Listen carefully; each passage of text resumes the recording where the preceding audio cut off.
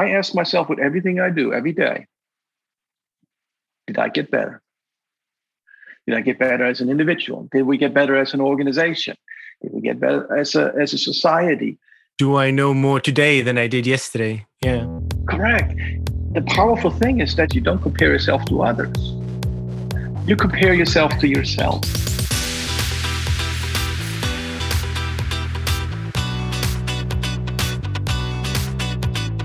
What's up, folks? I'm your host, Hadley Christoffels, and you're listening to A Curious Life, the show where we delve into how the trait of curiosity has impacted the lives and careers of our guests. Campfire-like discussions that serve as a window into the essence of who they are.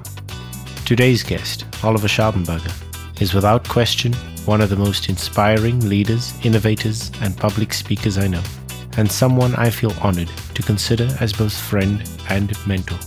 So today, we get a sneak peek at what influences the thinking of a man who has had such a significant impact on the world of data and analytics. Welcome to the show, Oliver. It's an absolute honor to have you on. Thank you, Hadley. I'm delighted to be here. I'm delighted to be on A Curious Life, and I'm curious what we're going to talk about in this podcast. Well, as you know, like Peter Pan's shadow, we're going to go off and find the essence of Oliver today. So be prepared. I'm curious. I'm curious what that essence is. Okay, let's do it. So, this is a show where we look for a window into the lives of our guests. What makes you tick? And essentially to understand the essence of you and to understand how the trait of curiosity has impacted your life and career. So how we do that is we imagine that we sitting around a campfire, sharing stories about our life, and tag, you're it. So where we'll start is where you were born, whether you had siblings, what were your parents like? What was your early life like? And we'll take that all the way through to today and on to tomorrow. But before we do that, the question that I ask all my guests is, what does curiosity mean to you? Well, I think curiosity is something innate in all humans to different degrees. To me, it's a quality that relates to exploration, inquisition, and learning, the drive to find out about something. It's really the pursuit of knowledge. I sometimes call it lifelong learning. But to me, it's about this drive to continuously improve and get better at something. Awesome. And do you think that's innate in children and suppressed as you get older, or just innate in the individual? I think it's innate in individuals, but I think you can't suppress it, and you could put blockers around it. And I think we should encourage the opposite. For example, when we look at qualities we like to see in individuals we work for, we went from defining skills to emotional quotient, and today it's also something called the adaptability quotient, and that's really your ability to ask what if questions instead of what is, right? So what would happen if your top 5 customers leave you tomorrow? How would you deal with this? The ability to explore something over exploiting something. And there's an immediate sense of, okay, what do I have available as technology right now? What have we built in the past? Let's start with that and build on top of that. That's exploitation, right? That's building on what you already know versus, okay, let's step back. Let's give our curiosity some room to roam and imagine what it would be. And sometimes you start from nothing. You start from scratch, and you can actually get you to where you need to go faster because you're not encumbered and you're not weighted down by preconceptions, I guess. Yeah. And the things you've built in the past. The assumption that everything I've done before needs to be reflected in what I do now. That's true. Would you say curiosity is a kind of essential trait for innovation to thrive? It's a part of it. Innovation is actually, my definition of it is to transform curiosity and creativity into value. And there's a lot in those few words to unpack. Creativity is really, that's what creates the spark, the ideation. My curiosity drives me to explore something, and then a creativity generates that novel idea. But creativity by itself, something novel, to me is not innovation. Innovation has to be tied to a value, something I want to pursue in an organization. It could be monetary value, it could be valuation of a company, it could be the purpose, the reason why I'm doing that. To me, it's very simply, if I ask myself with everything I do every day, did I get better? Did I get better as an individual? Did we get better as an organization? Did we get better as a society? Do I know more today than I did yesterday? Yeah. Correct. The powerful thing is that you don't compare yourself to others. You compare yourself to yourself. Sure. I love that. Am I a better speaker today than I was 2 months ago?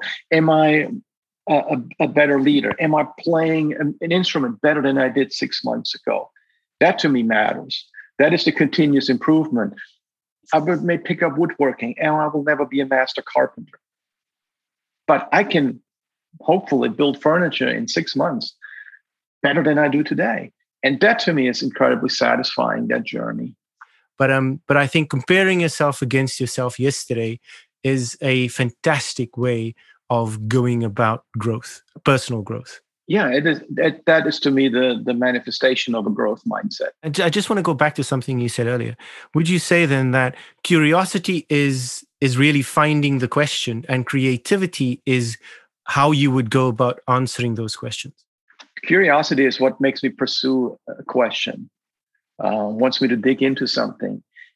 It creates more knowledge by doing so. And creativity is how I take that new knowledge and turn it into something interesting and novel. Sure. So curiosity is, I might be curious about finding out about electric cars. Oh, I want to broaden my horizon. What's there to know? What do I need to know about electric cars? Specific curiosity would be, I want to know exactly how the batteries work on an electric car. Yeah. Going deep, right? And so you can be curious without a problem to solve. Curiosity does not need a problem, but it helps. It's often triggered that, okay, I need to accomplish something. I have a problem to solve. Something needs to be improved. And because of that, we start that exploration. We start pursuing knowledge and learning about something. And then there has to be some sort of a creative spark, an idea, a solution to the problem at the end. But I think curiosity by itself, without a problem, is incredibly useful. Being curious about something and going deeper within something kind of puts you into a frame of mind or into a framework that sparks an idea of, hey, now that I know this, now that my knowledge is more complete in an area, I might tie it to something else that I've learned before. And hey, now I can bring these two things together and it's innovation, right? I found that innovation teams are very productive if they have the right blend of this general curiosity and specific curiosity about going after a specific problem, but then allow their curiosity to roam, let their curiosity be curious. I work really well with engineers that know exactly what's going on in the engine and how to improve the engine and go deep. And I sometimes just step back, and maybe it's part because I don't have formal training in a lot of the things I'm doing. Then I ask different questions. I say, what if we could hook up this system with that system and that system? They have never been combined, but what would happen if? Sometimes people are restricted by not wanting to expose themselves when actually most of the time everybody around you is asking the same question. And I found that having the confidence to simply ask means that very quickly you accumulate knowledge that might not be as deep as each composite part, but the value is in understanding the whole. So the question is, do you think that a lack of self-confidence sometimes can stop people from asking questions? Yes, I don't know if it's lack of self-confidence or if it's not being vulnerable enough. There's a certain vulnerability that's required to think big, because this might not work, and this may have no legs at all. This project, or combining these technologies is just not meaningful, or shouldn't be done, or can't be done. But again, we sometimes are bounding ourselves, but by the things we know how to build. Yeah, this would be really, really hard. Ooh, this would be a really tough project. Yes, I mean. That's why we call them. That's why we call them moonshots. We don't do that every day. These are big bets. So the trick is to allow yourself to explore, allow yourself to get started, and build in the the milestones and the triggers and the decision points that tell you, yeah, that was the best bad idea we've had all week, sir. And admit that and stop doing it. But you've learned something in the process. You probably learned something about what your technology can or cannot do, or what is possible, what's not possible. You ruled out hypotheses, and you're better for it. So now let's find out the path that got you to this thinking. So give us a little bit of insight into the young Oliver and family life. Young Oliver. Okay. Yeah, I was born in 1965 in Germany, the Black Forest. I have two brothers. I'm the middle child. I have middle child syndrome, which means that I know how to navigate the extremes. I'm Generation X. I grew up in a very loving family in the Black Forest. I went to normal schooling in Germany. I started school actually a year earlier than my peers. There was an aptitude test whether I would be able to start school at age 5 rather than, I think, age 6, which was normal. And for some odd reason, I passed that. And so for 13 years throughout the schooling in Germany, I was always 1 year younger than everyone, which was an interesting experience. When I graduated, when I got my Abitur, as it's called in Germany, when I graduated from high school, I was also a year younger than everybody else, and too young to serve in the military as was required at the time. So I got to start my first education, post Abitur education, and so that was actually very fortuitous for me. So I could go through those 4 years of education, and then actually by the time I got to the next waypoint, my younger brother was kind enough to have served. So I was continuing on right away. I choose a profession at the time. I choose to study something. I remember I was sitting on the porch with my dad, and we were talking about what path should I choose. And he hunted. He was a hobby hunter in Germany, and I liked to be out in the woods with him. And maybe it was part of pleasing Dad. And I choose forestry as my professional path. I see. So just to pick up on something there. So you said to please Dad. Tell us a bit more about your parents and their influence. Loving parents had a wonderful protected childhood. One of the things that I always remember to this day is my mom's hurt when she was not able to pursue the kind of education that she wanted. She wanted to go to college, and that was not possible for her. And so she was determined that her kids would have any educational opportunity there is. We could study anything we want for as long as we want, whatever discipline. And that was just wonderful influence, and the support we got for that. So I was lucky to go through 2 postgraduate experiences in Germany, and then come to the United States for a doctorate. And I really studied until I was about age 30. So if you put it together, it was 25 years. Wow. When I went to school, nonstop education. So would you say that your mom and kind of the drive behind that was a big influence in your passion and love for the world of academia? Yes, and for learning, and for there's always something else to be picked up.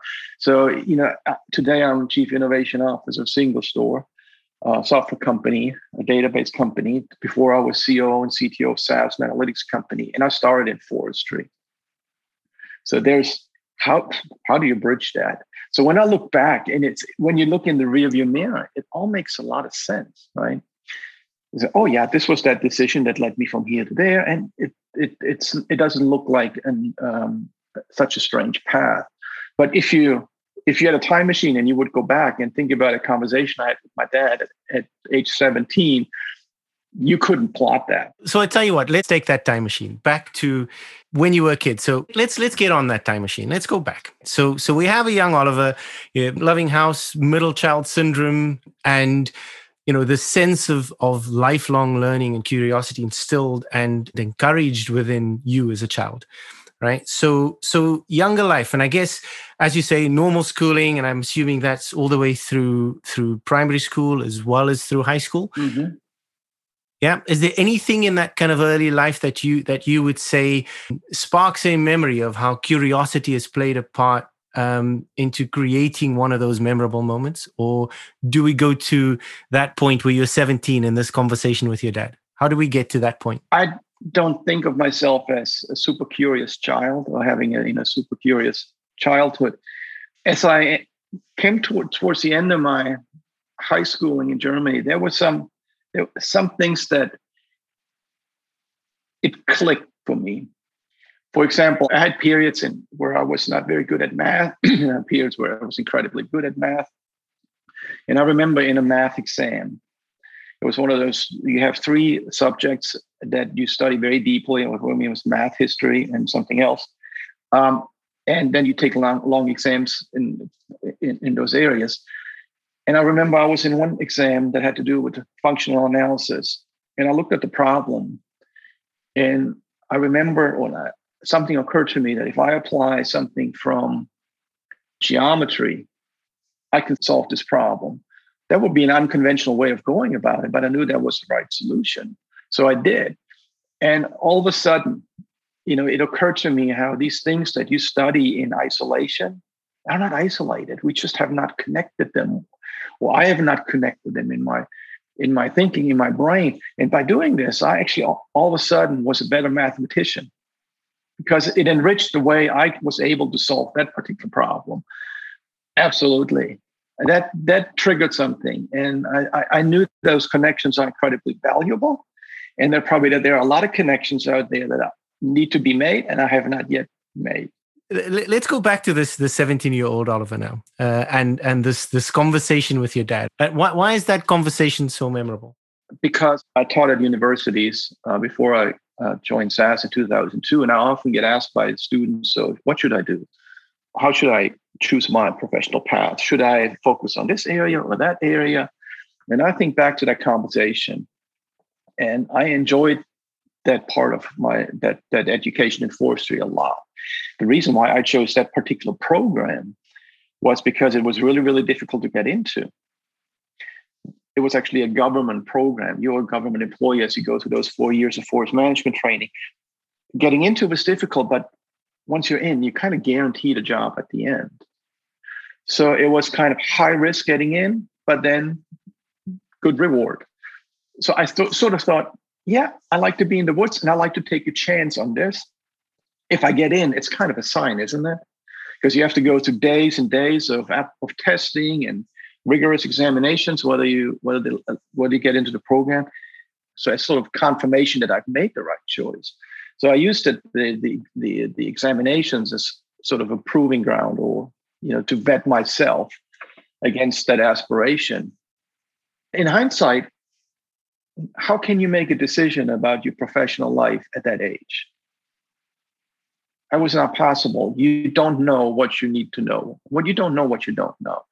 And why that conversation was so important is because I thought at the time, this was exactly what I wanted to do. And what I needed to open myself up to is, if you go down that path, all the other things that come your way that you might see, that might interest you, and you might want to pursue those as well. So to keep yourself open to make changes. Now, in the culture I grew up in, you take a path, you choose a path, and you're very likely staying with that path. So for me to, at age 27, leave Germany, move my life to the United States, come here, that was a big step. It's not unusual, not usual for this sort of the environment in which I grew up in. It was the first time I was on a plane. I've never flown.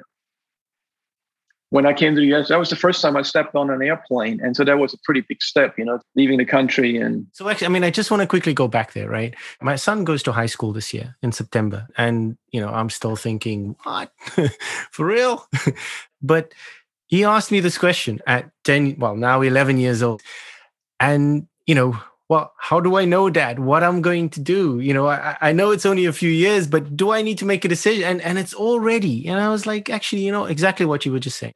Essentially, what I told him is, look, find a passion or find something that is of interest to you that will get you up in the morning, that will kind of enable you to give it everything you have. Because whatever you do it with all your heart and you give it everything you got. But be curious throughout that process, because I think curiosity does in fact lead to discovery. Let me give you the real life example of how that happens. So I finished that first 4 years of forest management school. I did really well. I had a meeting with the personnel director, and I was assumed he was going to pat me on the back, say, "Great job, Oliver, and here's your beat. This is where you're going to work in the Black Forest." And I went in, all proud of my accomplishment. And he said, "Oliver, please go away. You can have a job here, but I suggest you go now to the university and study forest science for 4 years. You will not be happy in this role that I'm about to give you." Oh, wow. And I was shocked. That was a punch to the gut. I thought, what has just happened? I did everything I was asked for. I aced all the tests. I know everything. I'm ready to rumble. Yeah. And he said, "You're too curious. You ask too many questions. This will not be satisfactory to you. You will not be happy in this role." I mean, you've got to respect that in him. I mean, even after 4 years, and yet he has the guts and just the heart to tell you this. When people ask me about mentorship, I always say mentors are not just people who open doors for you. A good mentor is also someone who knows when to close a door. That's deep, man. And shows you a different path. So I was crushed. And my mom said, "Well, great, you go to the university now." Okie doke. I was young. I was, 1 year younger than my peers at the time. Okay, so now I'm a little bit older than everybody who's joining the university program right out of college, right out of high school. That's fine. For a change, I won't be the youngest. That's cool. The difference is you get into university, getting in is relatively easy in a forestry program, at least at the time. In Germany, getting a job is really, really hard. So you go from this relatively safe place to a very unsafe place. How did your psyche change at that point? There's uncertainty, and there's a sense like, okay, I just proved myself. Okay, that just went away. I need to prove myself again. It's going to be a different environment, different peers, different way of learning. The stakes are higher, but I'm open to it. I can do it. But I should not let that lead to a false sense of security that this is not going to be hard work. There's going to be subjects early on that I have to learn that I was never that comfortable with in high school. This is biology, zoology, organic, inorganic chemistry. You have to get past that in order to. What's this new course? Sorry. Forest science. Okay, cool. It's forest science at the university, and I studied in Freiburg. But back to the point you made about then finding that thing and allowing your curiosity to go off. There was a lot of overlap in the subjects, and it felt a little bit like, oh yeah, they're talking about the same silviculture book I read. That's fine, cool. So what's new around here? What's different? And there was this one course. It was called Forest Biometry. At the time, biometry meant the application of statistics and analytics to biological data. In that case, the biological data were trees. So there are a number of questions, analytical and quantitative questions that foresters ask a lot about. What's the volume of a tree? What's the volume of timber in a stand, for example? There's a lot of modeling, a lot of data collection. There's a lot of planning, forecasting, estimation. I thought, ooh, that's interesting. That was a discipline that was completely outside of what I'd learned before. So my specific curiosity was, I want to learn more about this. And then it connected me back to the back end of high school when I was good at math, and I found ways in which I could solve a mathematical problem by connecting things. And I said, oh, that's cool. This has to do with numbers and charts and graphs. And there's some inference here. I can use numbers to answer a question. I can collect data, and there's things called distribution and statistical tests that allow me to confirm a hypothesis. Oh, that's very cool. And was this your first foray into the kind of world of data and analytics to answer questions? Yes, absolutely. That was my first exposure. And so I love that. And I started working actually at the Forest Biometry Institute at the University of Freiburg while studying. get to know the professor there and his doctorate students and the research they're working. That exposed me to programming for the second time. Before I was hacking around on a Commodore 64. Nice. And then all of a sudden there were racks and serious computing equipment. Our iPhones are probably 100 times more powerful today than they were in the 80s. But it was cool. You could write code and you could program to solve a problem with data. I also, for the first time, I saw a software called SAS. Oh, I see. That was a doctoral student who was programming in SAS, and he was doing an analysis of I forgot what it was. It had to do with forest ecology, and he was using SAS to analyze the data. And I thought, this looks really difficult. I think it's easier if I just write my own code. And I was getting into the analysis of categorical data, counts, and things like that. And I started to write a little software package myself on a VAX to analyze log linear models. For example, imagine two raters rating the same items from 1 to 5, and then analyze how well do they agree. That got me into programming. I loved it. And then towards the end of my studies, the professor was Professor Peltz at the University of Freiburg in that Institute of Biometry suggested that I should do my dissertation work. I should do a doctorate in forest science, and he would love to have me here in Freiburg. He had a master's degree from Virginia Tech, a master's of science, and he suggested I should also look elsewhere. And he had some professional contacts. Just at the right time, he hosted an international meeting of forest researchers from the UFRO, the International Union of Forest Research Organization, in Freiburg. And I thought, what a great opportunity to sit for a couple of days to talks on forest biometry and other topics and forest research. And I loved it. I ate it up. Were there any connections from a networking perspective? Yeah, I didn't understand most of the things that were presented there, but there was somebody. It was the days of the transparencies. He had a prep projector, and he started writing, and it was a 5-fold summation. I remember sum over I, J, K, L, and there was a sampling estimator, and then we went through the derivation and proof of theorems, and I thought, wow, I don't understand what he's doing, but I know that I want to do this, and I know that this is the person I want to study this with. And we made the connection there. His name is Professor Timothy Gregoire. At the time, he was at Virginia Tech. I said, wherever this guy is studying, that's where I'm going. So it's probably 1990, 1991. Okay, cool. And this is how many years into your second degree? That's the end of the second. I started my doctorate in 92. So that was after I graduated, I worked there at the Institute for a while. We made the connection, and then you went through the application process and all that. It was a normal application process, but it helped me. I mean, I was not just applying to a program generically, I was applying to work with a specific individual in that program. It helped a lot. It was one of the best forest biometry programs around. There's no question. But specifically, I wanted to learn from Tim Gregoire.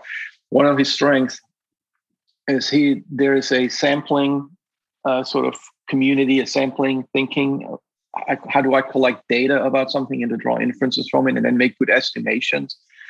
And then there is a modeling side of things where you actually build models that capture the essence of a data generating mechanism. And then you use that model to learn something about the world. And you will find people working in one or the other area, but he navigated both of them. And that was really appealing to me. That was interesting to me. The research I did on my dissertation was exactly about that sort of data that was measured repeatedly. What made it a little bit more difficult, the measurements were not of a continuous attribute like the diameter of a tree. It was a rating, like a health rating. So people would look at, for example, the crown of a tree that maybe has a disease, it's attacked by bark beetles or something, and then assign the health of the tree to one of 5 categories. So now if you do this repeatedly, if you assign the tree a category 3 today and category 3 2 weeks from now, how much of this is actually just due because you measured it in within 2 weeks and the disease does not progress very much or is not diseased at all. And how much is it really a change in the health of the tree? So to tweezle that out, what is temporal dependency? What is really a change in the condition? That's the sort of thing I was working on. That's fascinating. So I tell you what something I absolutely want to kind of get to is this break from the norm. So that was your dissertation and that was at Virginia Tech already, right? But we got to go back to Germany just for a second. Yep. Just curious to understand how that was received. I'm assuming, it was go for it. Exactly. Son. Or how did that play out? I said, that sounds great. That's wonderful. What an opportunity. We'll be heartbroken if you leave. We won't see you as much. But we'll be happy because you are. Yeah. Yes. I mean, nothing but support, right? And going back to what I described about my parents, especially my mom, I said, yes, there's an opportunity to study. And she loved the idea of, getting to the very top of our disciplines and having highest degrees and a doctorate. And then later I became a professor, was very, very proud of that. Awesome. And although in the US, professor is a working title, I was a professor for as long as I was at the university. And when I left, that went away. Tenure went away. She still likes to think of me as Professor Dr. Oliver Schabelberg, although I'm not. Professor. Oh, nice one. So you've got the supportive family, but now I want to kind of get into just the process itself, right? You how old at this point? So what would that make you? 25 or 6? 27. 27? 27 when I came to the US. So 27-year-old German lad grew up in the Black Forest and now you're following a dream and you're going to the land of the free. What was that like? I mean, we're talking different cultures, the process of first time you're on a flight, right, into a new world that is unknown. What was that experience like? It was very disorienting at first. Very disorienting. I went into it thinking that in my upbringing, I had a lot of American influence. We would watch American shows, sometimes in English, and of course, listen to music in English. We would speak English at the university, sometimes not always, but in matters of science, it was a common language. I just thought that the cultures would be more similar. And they're not. So it's not what you see on TV. I went through a serious culture shock coming here, and I was seriously unhappy. Did you speak a lot of English back in Germany, or was this part of the learning curve now as well, is speaking more English? I had the benefit of 9 years of English in school. So for 9 of my 13 years of school, and there was always English, and so it was mostly British English as we were taught. So color has an extra letter in it. But understanding the language, speaking the language was not a major problem. But it was still interesting. Your vocabulary is not fit to do the everyday things. I was okay within the university environment, but you're in rural Virginia and you step out of this and you all of a sudden you're like, what did you say? It doesn't go that great.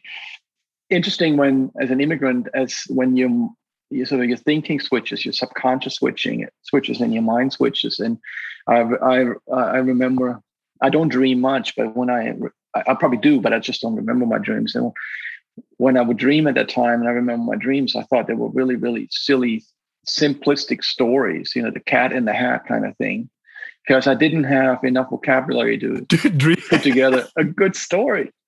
One of the big differences, for example, was we knew that in America, people tend to be on first name basis. Germany, you're not. You are with your peers, but in a professional setting, there are strict rules that come from the language and how you interact, and they convey hierarchy. And you don't break them. For example, to address somebody on first name basis, you're being offered sort of the privilege, and that comes usually from a more senior person. And so it felt like the society in the United States is more buddy-buddy. We're all pals because we're on first name basis. It's not at all. There are plenty of nuances in the language that establish distance hierarchy and all that. You have to learn those. You have to understand. So what would you say those nuances are? They still come from office, title, clothing, seniority. And you observe those. You have to learn to observe those. You can't just pretend they've gone away. And so being on a first name basis here does not necessarily mean the same thing as being on first name basis in Germany, right? It seems like a small thing, but in your daily interactions, it matters. It matters. And do you think the structure back in Germany maybe made it easier to slot into kind of the general approach to hierarchies? I don't know. Was it just different? It's the only thing you've experienced for 27 years. That's your normal, right? And so you step from your normal into a different environment, a different social fabric. Okay. You don't bring your normal with you, but be sensitive and try to learn the new normal, right? So I was really, really fascinated by American culture. I wanted to learn more for it. I said, American football, what's that all about? All right, let's learn. And today I love American football. And if I have a choice between watching a soccer match and football, I'll watch football. I'm still trying to understand the rules of American football. I just know the whole team gets changed all the time. Like, whoa, where's everybody going? Well, when COVID is over, we get together and I'll walk you through a game. You watch a game with me. That's what I did with a friend at school. I said, come on, explain this to me. And he took me through the games, and I also learned a lot of interesting words when he was not so happy about what happening on the ball field. So it was it was an enriching experience that expanded my horizons in many, many ways. So I try to immerse myself and learn. You have to. I think that's part of the fun, right? I want to go back to something that you mentioned. That initial period of being in a different country, kind of without that usual support system around you, can sometimes lead to a place that you can be a little bit unhappy. What is it that you think made you unhappy? And what was the point at which that changed? Part of it, I think, was homesickness and loneliness and just being away from your customary the environment you're used to. There is a certain uncertainty about it. Am I here for a limited time or not? Right? You're on a student visa, so it is kind of boxed in. You come here, you do your studies, but then what? Am I staying? Am I not staying? Well, it also depends on what I'm successful. If I'm not successful, what am I going back to? So there's a lot of question marks. It feels uncertain. And having studied for, at the time, I was 22 years in the German system, I knew American postgraduate education is very different. Even the fact that there's a campus at the University of Freiburg, the university buildings blend into the city.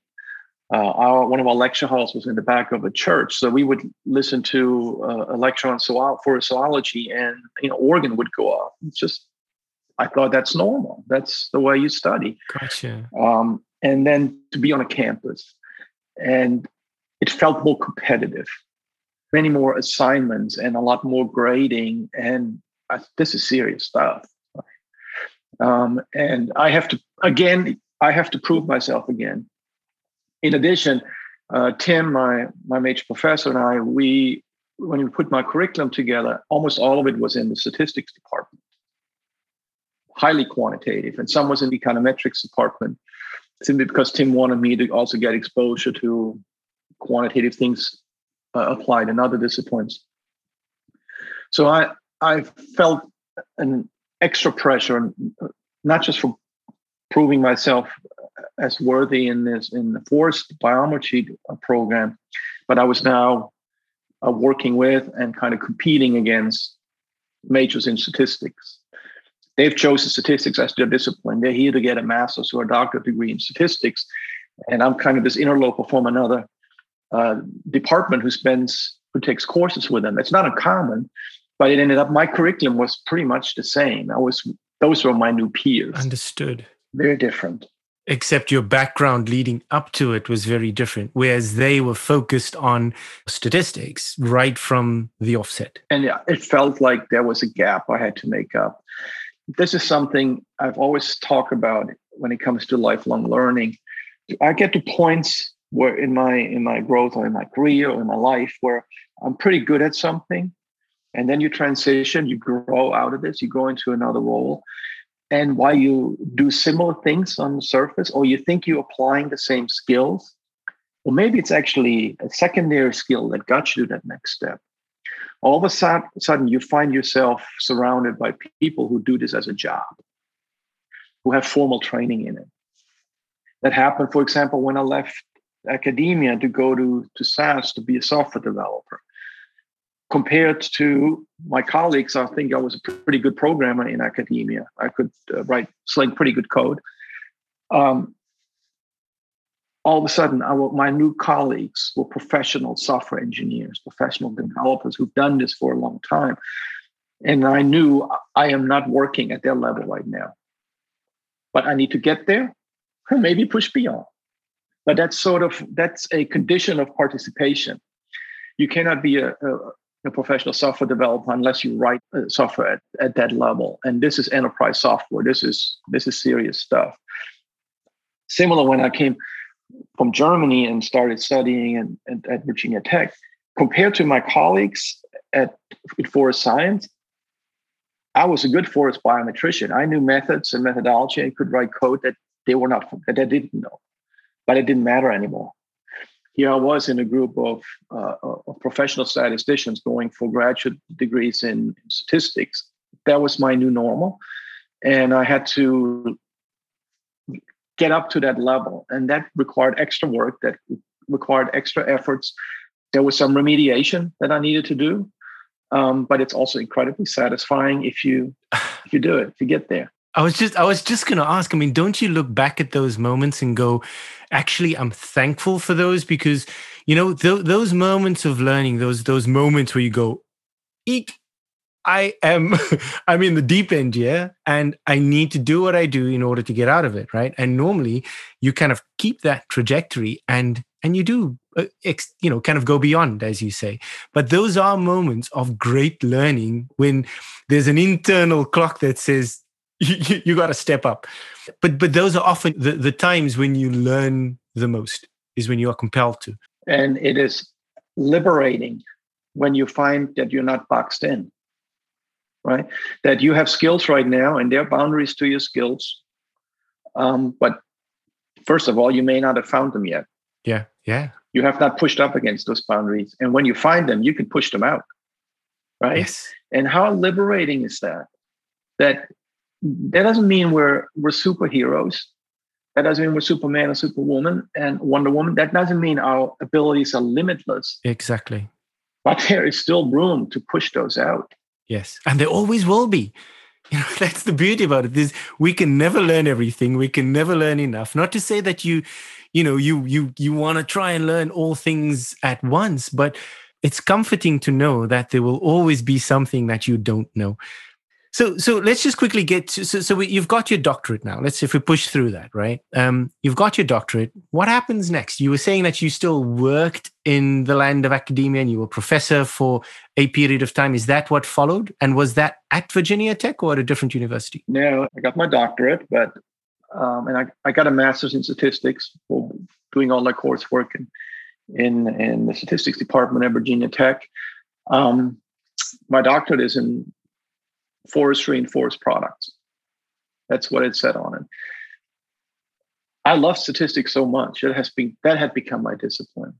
And so I wanted to be following in my professor, Tim Gregoire's footsteps. I wanted to be a professor at an American research university in statistics. So the plan that I had, whatever plan it was, when I came to the US, it was just get the dissertation and then probably return home, had changed. I've now found that discipline. I studied it. I had formal training in it. I loved it.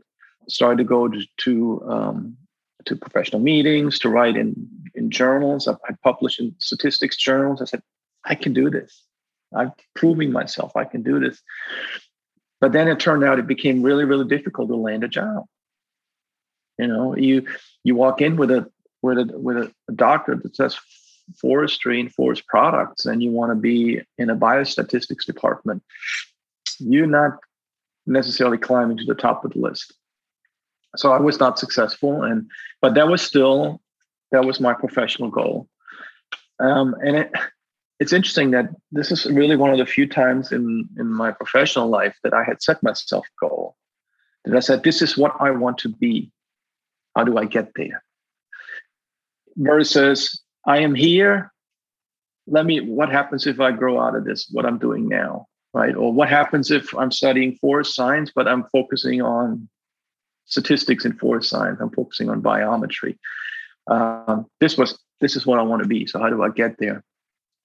So I worked in biostatistical consulting in Washington, D.C. for a year.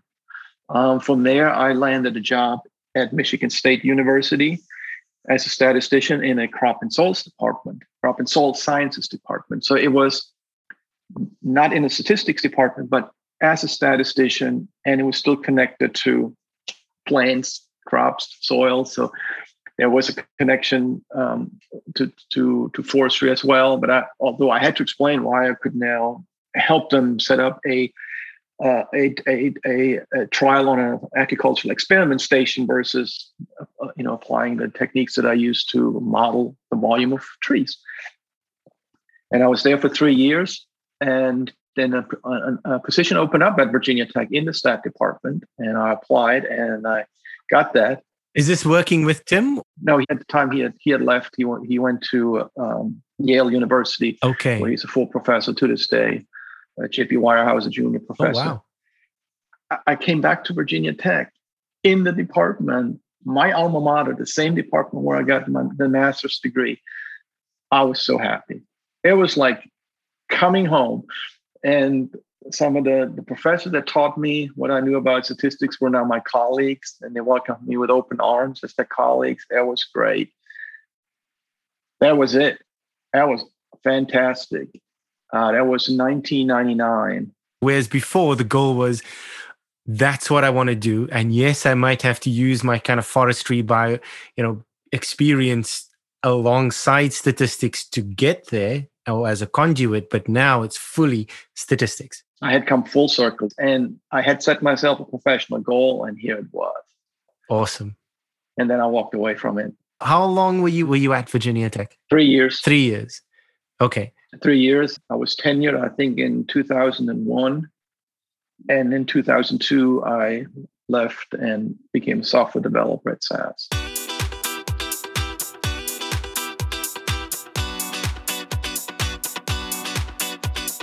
A quick shout out to our sponsor, Heights. In their words, Heights make smart supplements and clever content with the world's leading experts to help us take care of our brains so it can take care of us. I came across Heights when I set off on a trip, and surprisingly, it's still going, where I wanted to take better care of mind, body, and soul. So along with doing more exercise, drinking less alcohol, drinking more water, I wanted to be intentional about doing things that would help my mind be sharper. Long story short, I came across Heights and found the short, snappy podcast episodes with qualified experts quite enlightening. But as my wife would no doubt agree, I've always been a huge skeptic when it comes to supplements. I never felt compelled to take it regularly. Even my daughter got involved in trying to make sure I take the ones we have at home, but not even that helped. Yet, here I was, receptive to new things. So I took the plunge with an initial 3-month subscription, and I'm still a customer today and feeling great for it. Now, I have no doubt that how I feel is as a result of all the changes I made, but I'm convinced that the supplement is playing its part. So if you want to give it a go too, wander over to yourheights.com and use a Curious Life 10 at the checkout for a 10% discount.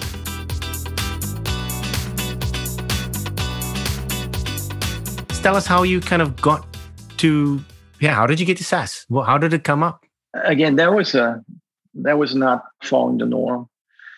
SAS is an unusual software company. And I knew the software developer who was working on the tools that I was using in my own research at SAS, Ross Wolfinger. he had he built these incredible tools to analyze longitudinal data, and spatial data is still my area of research. I was working on a book on spatial data. I was following his work. I always had to program my own stuff because what I was working on had not yet been incorporated in software that was available. But I would finally figure something out, and there was the next SAS release, and there it was. So I stayed very close to him. And when he moved on at SAS to become director of genomics, his role opened up. And so we started talking. And I thought to myself, what other software company do I know where the tool I'm using on a day-to-day basis can be identified with the person who's leading that research in the world? I don't know of any other. I don't know that. So that made SAS special to me. Also, that is a private company. So I started looking at it. My wife Lisa and I, we went to visit. We were on campus in Cary, North Carolina, headquarters. I have to say, we came back lukewarm. It was not like we went there and said, "Oh yeah, this is where I'm going to go." So we made a long list of pros and cons and put weights to it, like nerdy people do. Yeah. Did you have your spreadsheet? I had a spreadsheet, and it was a bloody tie. If this would have been 90-10. So what swung it? What swung it in SAS's favor? I called up Tim. I called up my major professor, who was now at Yale, and I wanted to walk him through my decision process. And that's what a mentor is. Knows to open doors, knows to close doors. And I said, Tim, let me run this through it with you. And I thought for sure before I picked up the phone that I would explain where I am, what I'm looking at, and he would say, no. He would talk me out of leaving Virginia Tech. Because I think he felt a sense of pride as well that I was in the role that I was in at the time. And he was spent time at Virginia Tech. And after we talked, he said, "It's pretty clear what you need to do. You're going to SAS." I said, "Why?" He said, "Because of the impact you will have on your profession." Wow. And he was absolutely right. SAS being used in tens of thousands of sites, and those tools that I would be working on are so critical in the analysis of longitudinal data, clinical trials.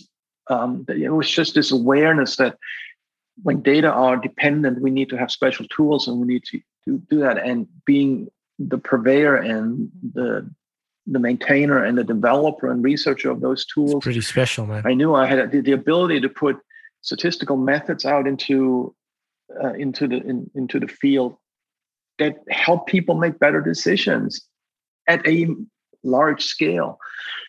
And it's in my area of research that I wanted to work in anyway. And all of that came true. All of that was true. So this is essentially now what's the start of a 19-year career at SAS, right? Mm-hmm. Yeah, it's the beginning. And again, moving in, I did not have a professional goal to become a C-level executive. I did not go to SAS asking myself, okay, so how do I navigate this organization and climb the ladder? I came there to say, I want to write code.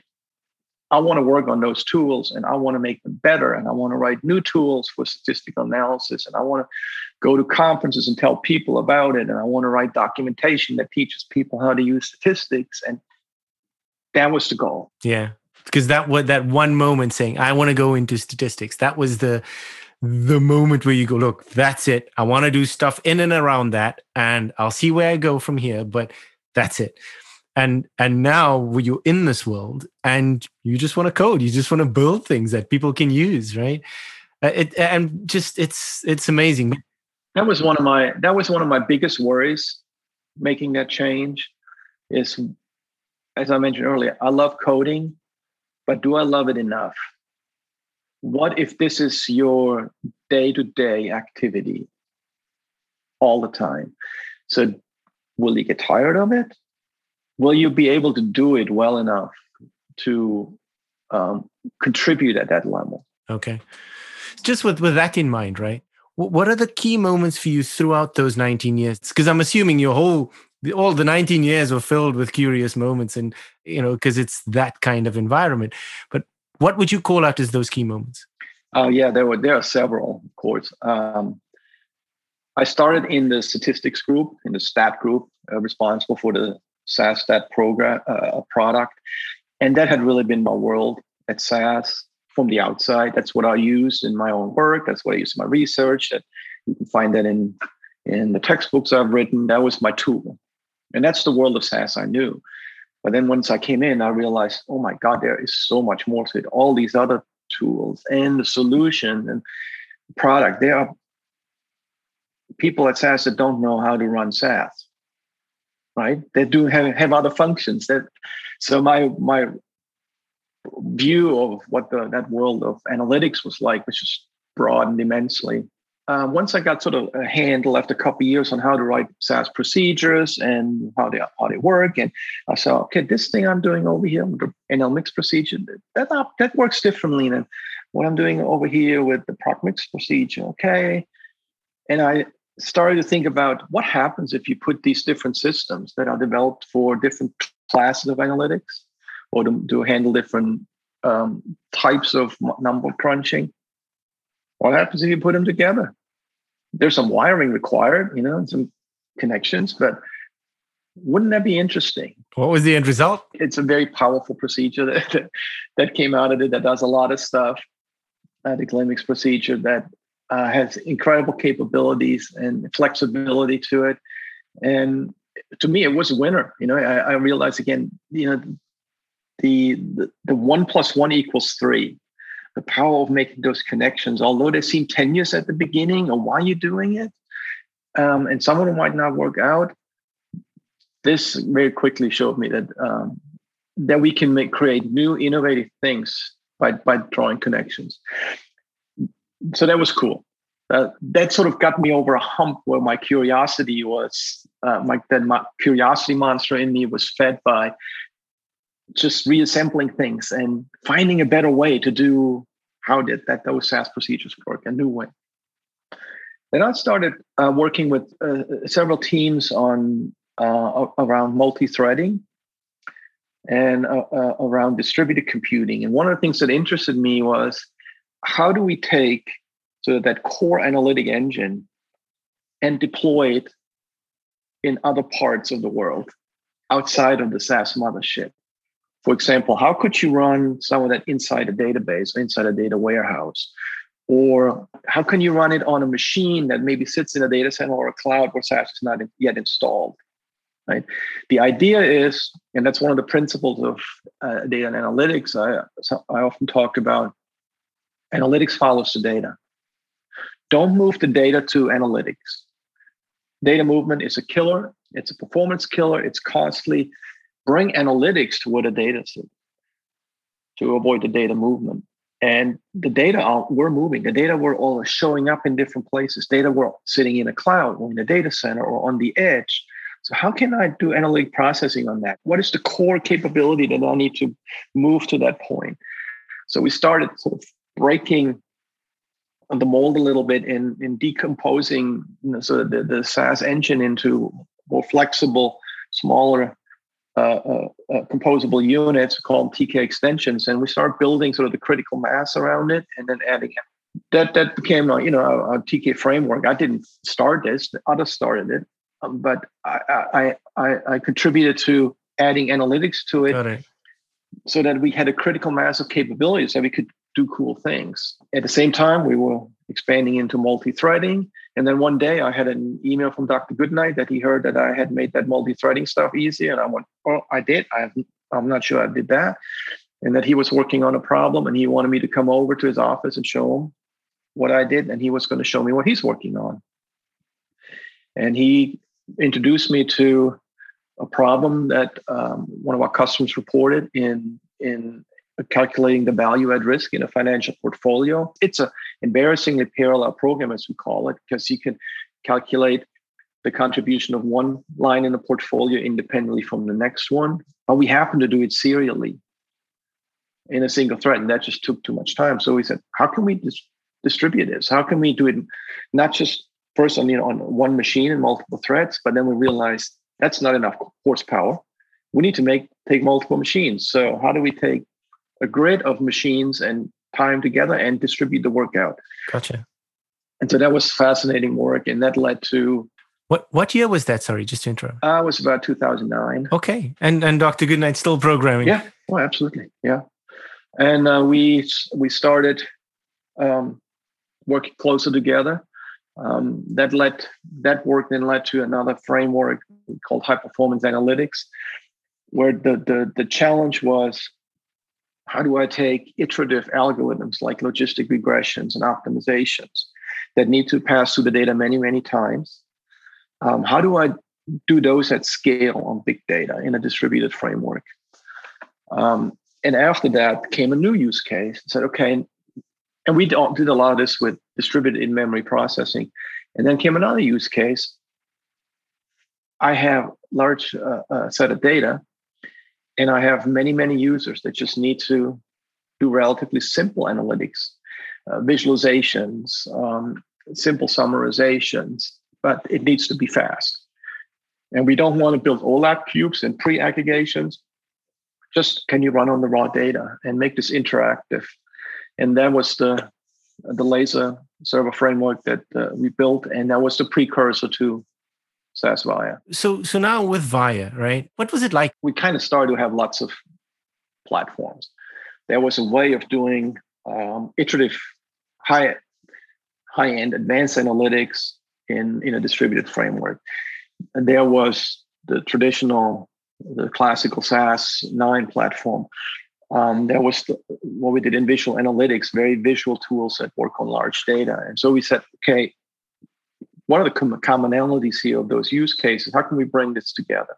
At the same time, where's the market going? How is technology evolving? What are sort of the themes we need to look out for, and what are market trends should direct our product strategy moving forward?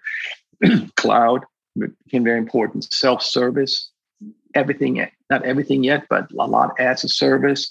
Citizen data scientists, openness, but also governance and management of analytic assets, and also technical debt, that you accrue just by virtue of building technology over time.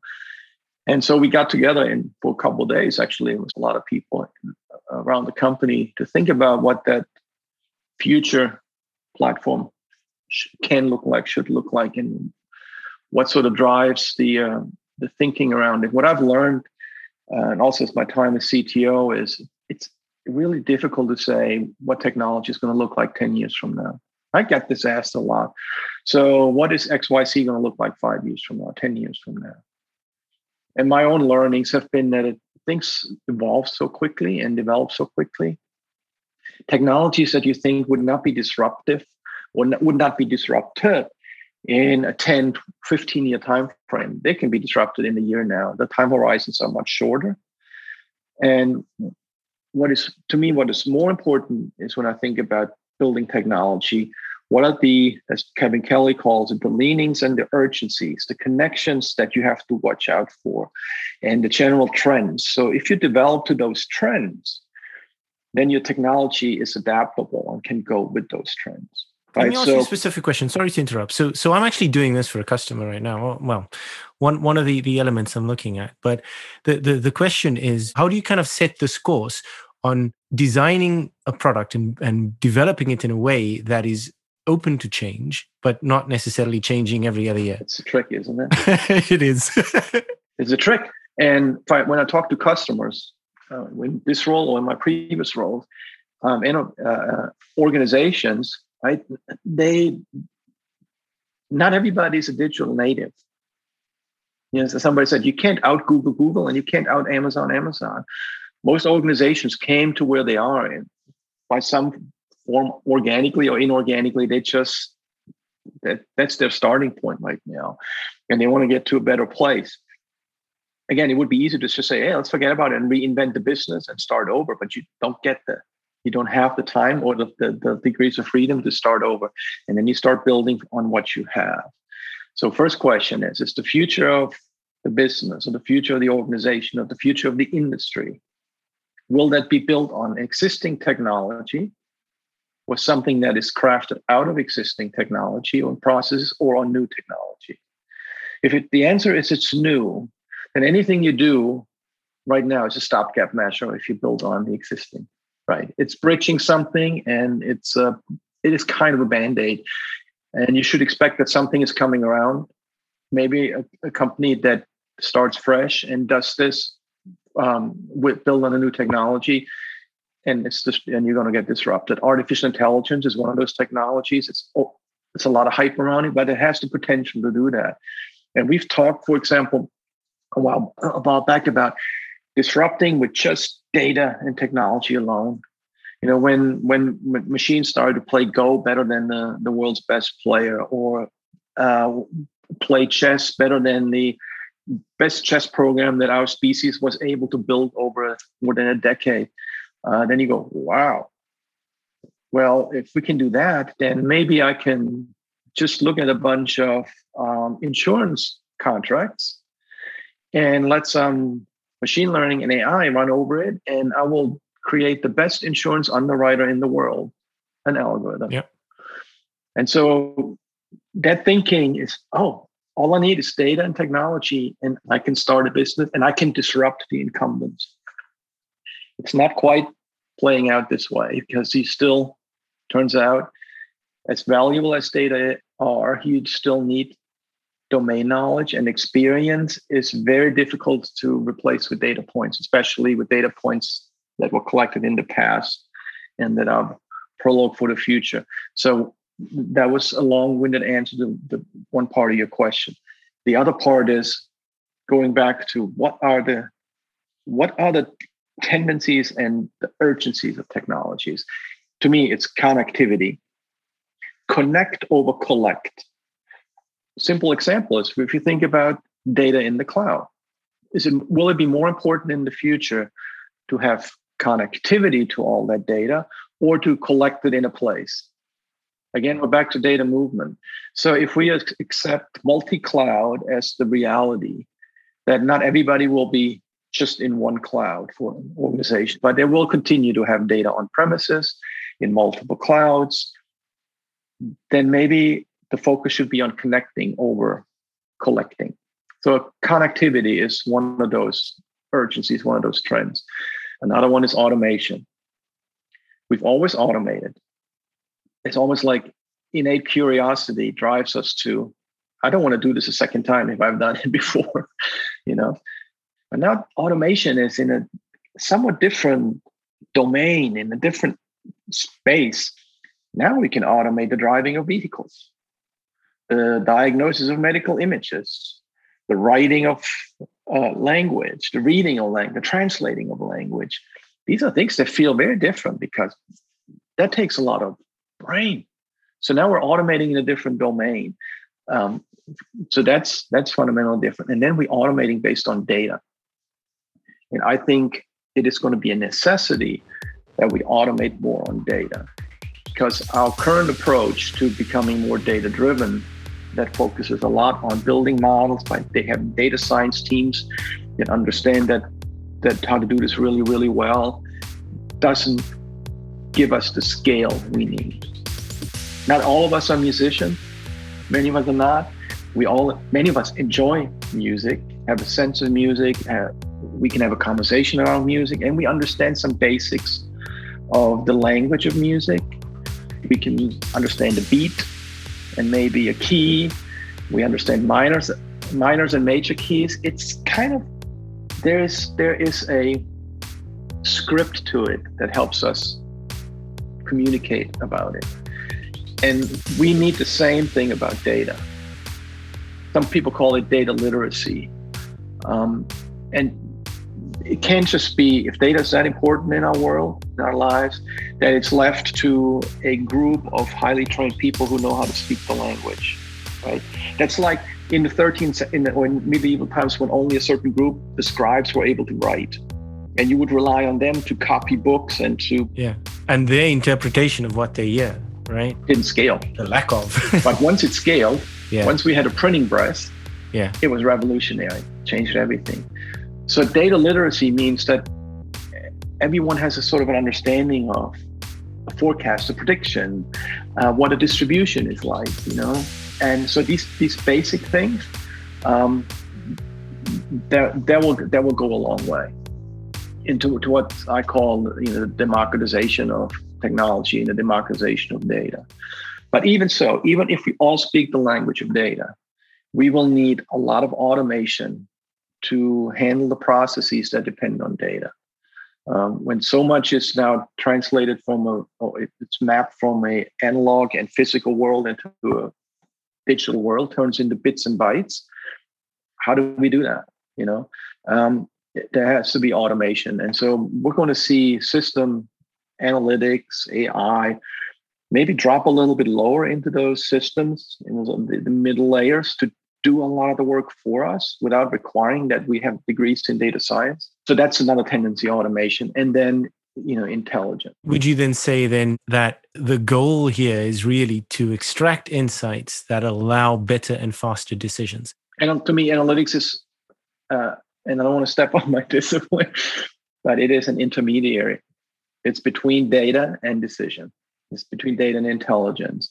And to get that insight, you have to do something with that insight, right? For example I sometimes use, if I can tell a customer service representative that there's a 0.75 probability that the individual he or she's interacting with right now is going to leave the company, is maybe stopping a subscription.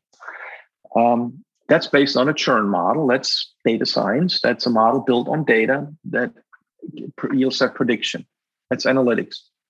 Highly valuable. Now the question is, now what? What do I do with that information? How does this translate into my next action as the customer service representative? And that's what a decision is. And organizations make these micro decisions, important decisions, but it's not like, am I opening another subsidiary in another country? Or am I completely diversifying the portfolio? Exactly. These are decisions about the business you run. Every day. The business Absolutely. You're in. They make millions and millions of these decisions every day. And so my just cause is, how do I improve lives through better decisions? How can we make those decisions better? Analytics is a key in that. But analytics is not the only way in which you can improve decisions. And what does it mean to have a better decision? It could be it's more accurate, even if it takes longer. It could be faster. Or there could be other dimensions to the decision. That means the logical kind of end result isn't necessarily what the data tells you, but because you know of something else, cognitively, you can take that into consideration and make a decision that deviates from it, but an informed decision. So speaking of decisions, Oliver, so now we're kind of heading towards the end of your 19 years. At some point, you get to make the decision to leave SaaS and to join SingleStore where you are now.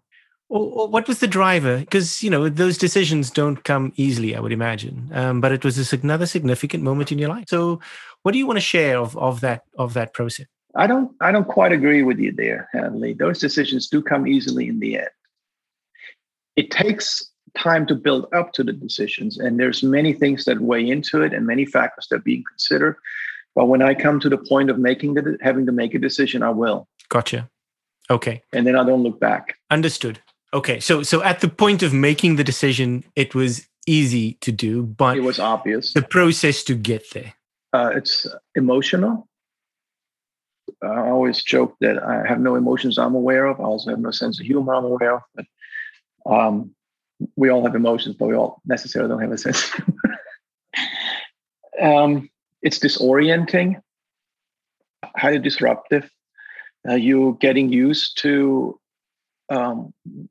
operating a certain way, working a certain way, and what part of that will survive a decision and what will change.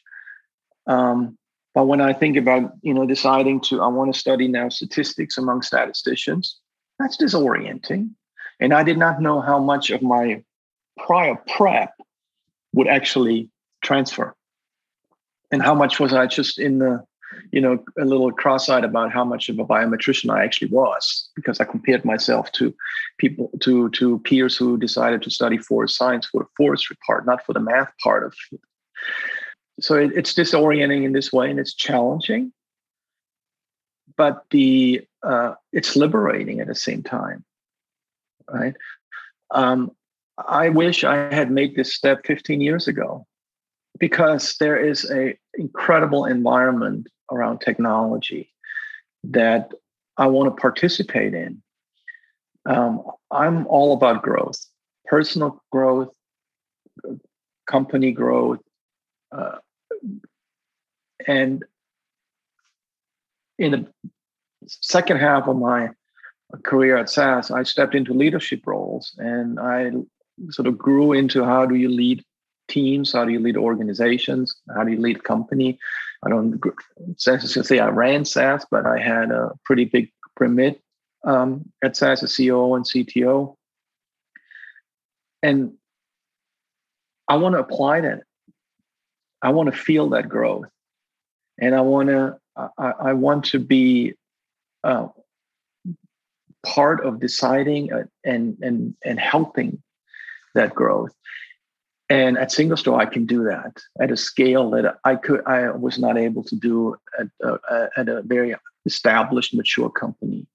Right? You cannot grow a 44-year-old company by double digits from one year to the next. There are limits, and there's internal friction and sand in the system and complexity simply from being as large and as mature as you are, right?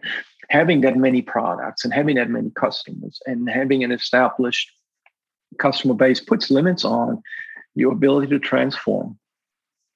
And I've transformed a lot in my time at SAS and got it, I think, to a great place. We talked about VIA. I'm very proud of what the teams at SAS have done with it and where it is. When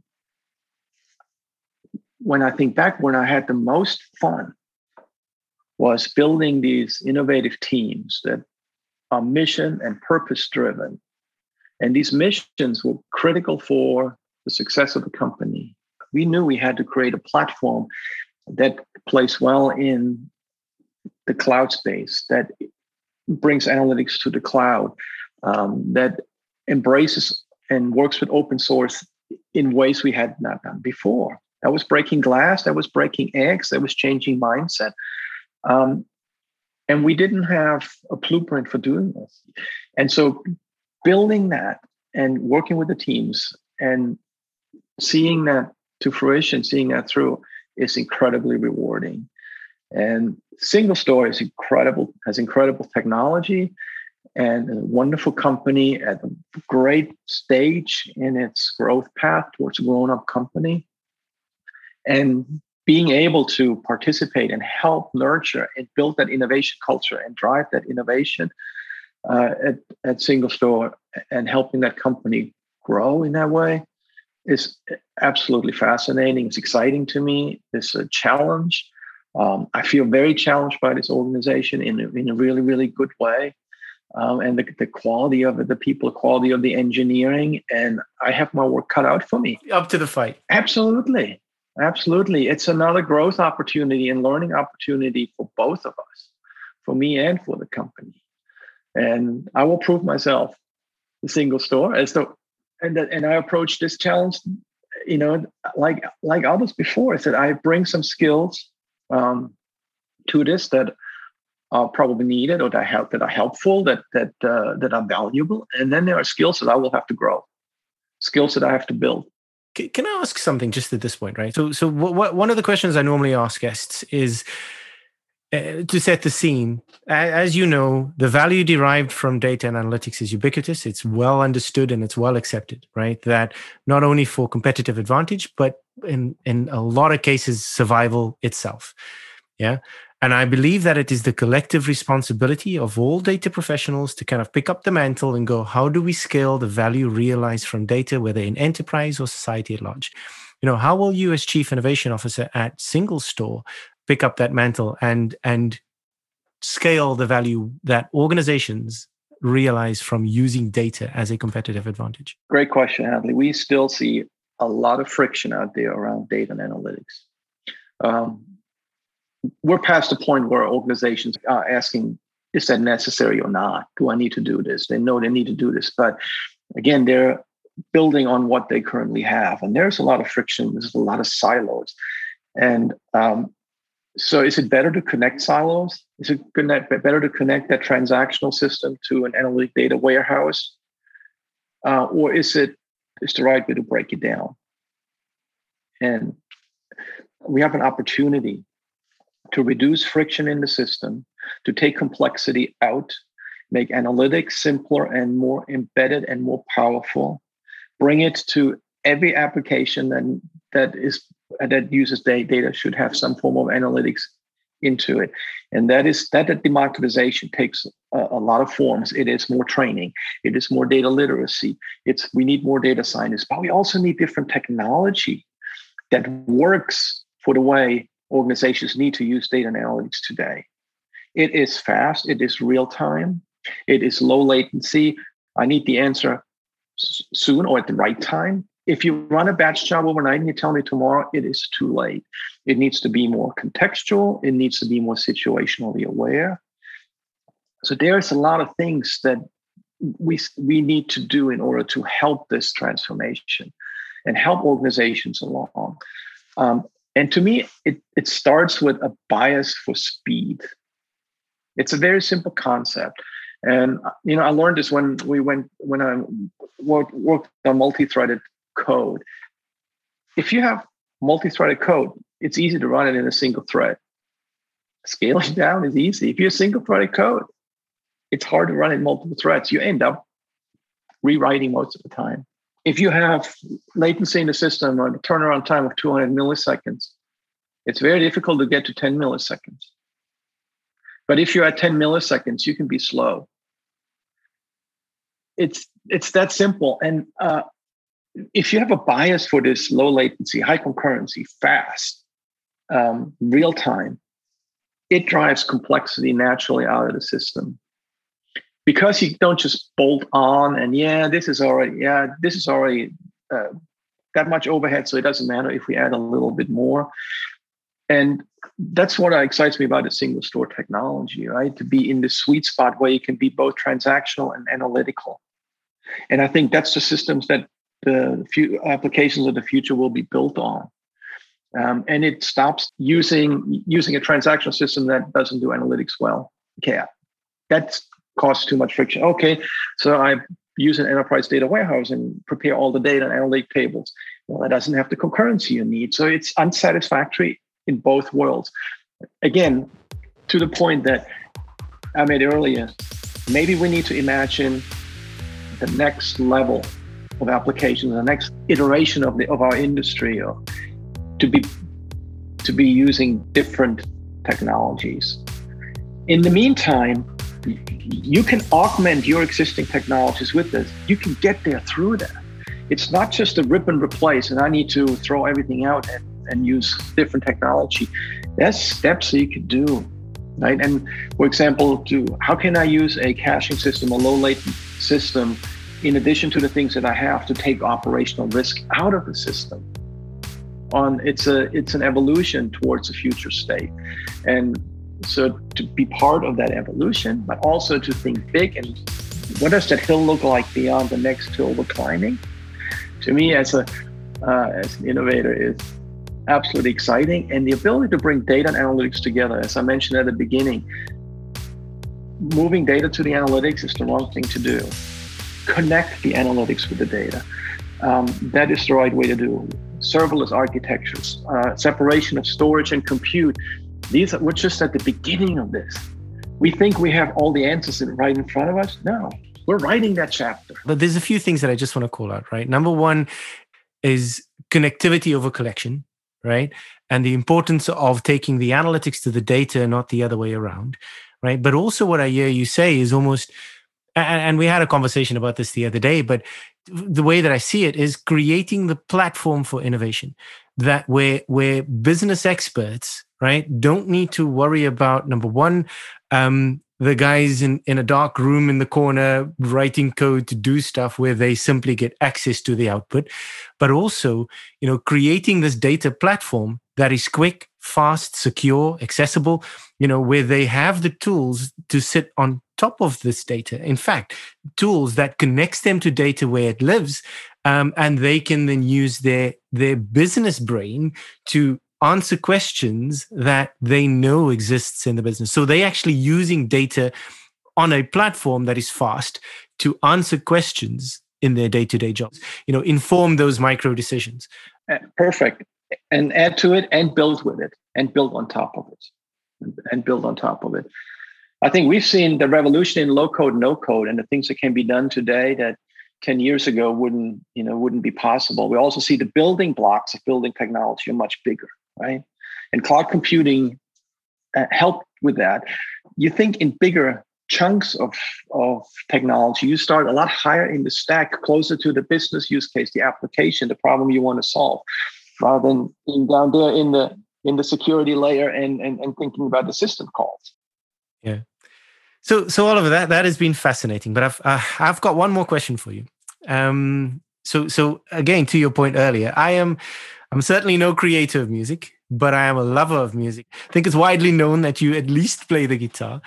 So you're a very musical guy. But if I could ask you for one song and the artist that has been kind of memorable, or that is memorable to you, do you want to kind of give us the name of the artist and the song and why it is important to you? Oh, sure. Yeah, I do love music. I always say a day without music is a lost day. I remember when I was young and I studied in Germany, I would always study with music. While I was concentrating, there was music playing. And I do play guitar. And I also, my pandemic hobby was to pick up recording music and mixing. Enjoy that a lot. As again, I'm not an audio engineer, but I'm getting better. I'm getting better. And thanks to YouTube, man, the stuff that's out there, I'm picking up new tricks every day. And I just love the process. I love the process of getting better. And anyone interested in digital transformation, check out home recording. That's it. That's it in the flesh. I mean, cool. You can, with a computer, an audio interface, a mic, and you got a studio and a digital audio workstation. You got it. It's amazing what you can do today. Yeah. So I played guitar when I was younger. I started when I was 16. That was after I played flute and violin and cello, and didn't stick with those instruments, and I was tired of it. And those instruments have been picked by my parents for me, and I said, I don't want to do this anymore. And they said, okay, give it one more try. This time you get to choose the instrument. I was 16 and I picked the guitar, Western guitar, Western acoustic, and I played for a while and I stopped. And then I came over to the US, and I was just, I think, in my first year here in 92 or so. And The Dance by Garth Brooks came on. Our lives are better left to chance. I could have missed the pain, but I'd have had to miss the dance. The intro is piano, but there's beautiful guitar parts to it. And I love the song. I love the lyrics, I love the message. I was just getting into contemporary country at the time, and I thought to myself, that is the song I want to learn how to play again. And that made me pick up the guitar again. And so I've been playing ever since. That was 92, 93. And then I had some form of a midlife crisis in the 2000s. And I was weighing between getting an electric guitar and a motorcycle. And so my wife figured this one out for me real quick. So I got an electric guitar, and I had played acoustic guitar for a long time, right? And I thought, how hard can it be? You just, plug it in and turn it up to 11 and it'll be awesome. And wow, it was bad. I said, okay, there's something to be learned here. There's a process. all that Western guitar I've been playing, that acoustic, there is something else that you need to know about the technique of playing an electric guitar. And so I got myself a guitar teacher, found one, and to this day, 15 years later, so he's still every week getting guitar lesson from my friend Mike Krause. And it's awesome. It's one of the things I really, really hate to miss, if the schedule doesn't allow. It's a nice break in the week. It's getting my head into a different space. It's picking up an instrument, and it's being humbled once a week that no matter how good you think you are or how much you've improved, there are hills to climb. And that's a difference between me and a professional musician. And that's why Mike does what he does so well on the guitar. And that's what I do, but I love the process. And I'll never be a professional musician, but I will get better at it. I loved doing woodworking some time ago, and I knew I was not going to be a carpenter, but I have some things like the lamp that you see in the background around the house. You made that yourself? And it was good enough for me. Yeah, the table it sits on. And I made some furniture, and I got to a point where I was happy with it. Yeah. And I thought, yeah.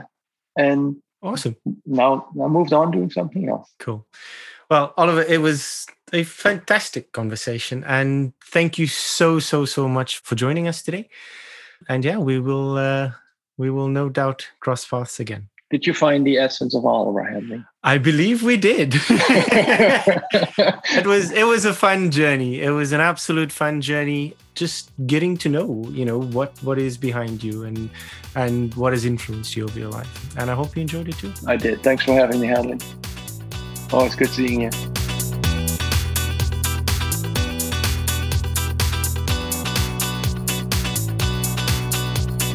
Thank you for joining us today. If you enjoyed the show, then please like, share, and subscribe. Original music created by SolarKid, produced by Spotcaster at Baobab, and branding by Victoria at Generic, a Moaxan company.